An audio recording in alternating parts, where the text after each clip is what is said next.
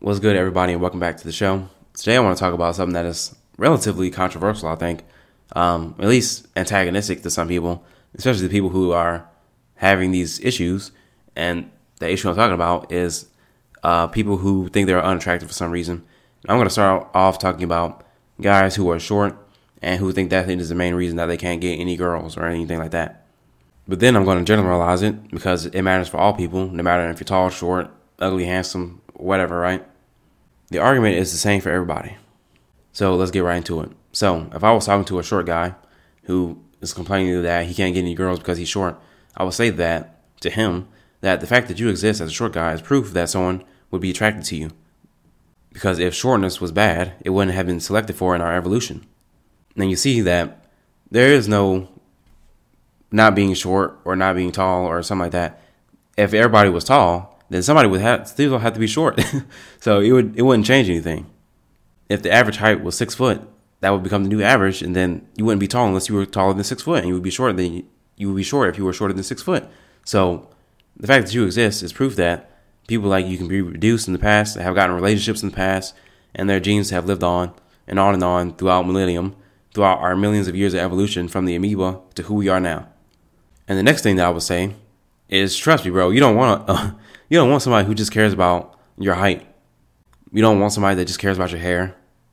You don't want somebody that's just around because you dress nicely and you smell good, because that's vanity. And all that stuff is going to fade away.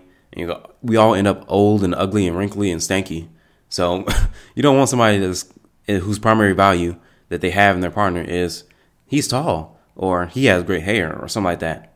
And this little mini speech that I just gave applies to each and every person who's alive today. You feel unattractive in some shape or fashion. The fact that you're here is proof that people like you in the past reproduced, and you're in the top 1% of genes that have ever been passed down since you're here. And that means you are worthy of passing on to the next generation. If you are willing to take it and do the actions necessary to get a partner who is not going to look at you because you're ugly or because you're, unattractive for some reason. I also want to caveat this by saying that I'm not saying that looks don't matter at all. Like, we have biological urges to have people who are attractive around us, and that is something that we have to account for. But I'm just not saying that you should put your 100% of your weight on that, which is what the people who feel unattractive for some reason, be it short or something like that, they feel that is the only thing that they have to offer is not being short, which is the terrible way to go about it. Now I want to hop out of that mini monologue thing and talk about how people make themselves unattractive. And I want to say unattractive to high quality people specifically. Now that I said that, I have to define what high quality is. For me, a high quality woman is smart. She thinks for herself. She questions people's motives. She's more independent than the average woman. She wants to have a family.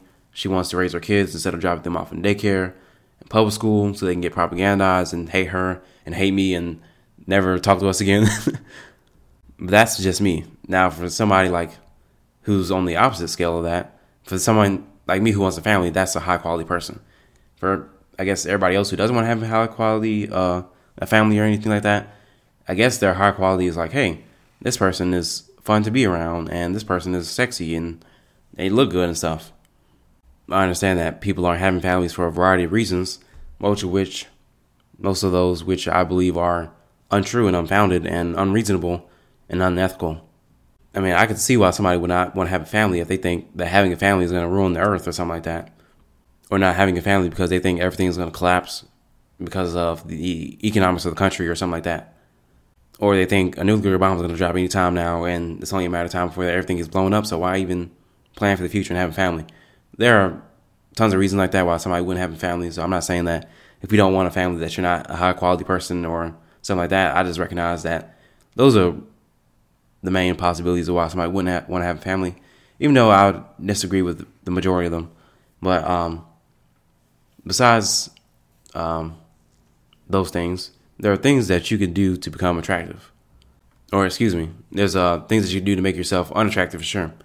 And the biggest thing is believing that for one of the above reasons, that you're short or your skin tone isn't right or something like that.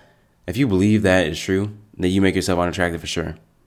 Because what you believe is going to paint every single one of your interactions. If you're a short guy and you see a girl that you like and you want to talk to and she has all the qualities that you're looking for, and you go up to her and in your mind you're thinking, man, I want this girl, but I'm short. She ain't going to like me. I'm short, man. You go and act in a way that guarantees that she doesn't like you.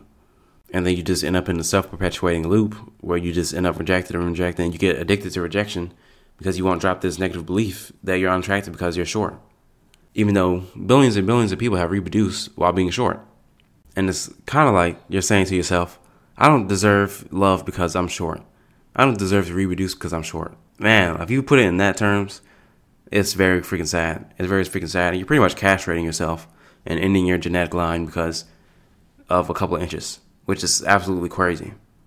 That's all I got to say for this one, man. The beliefs about your perceived unattractiveness are holding you back from actually doing the things that will get you an actual relationship or get you attention or whatever it is that you're looking for from the opposite sex. And this applies to women just as it does to men. For the big women and the tall women and the traditionally unattractive women, it applies to them also. Looks, of course, play a factor, but it's not the only factor. But if you act like looks are the only factor, then you'll never be loved because you'll never meet those standards.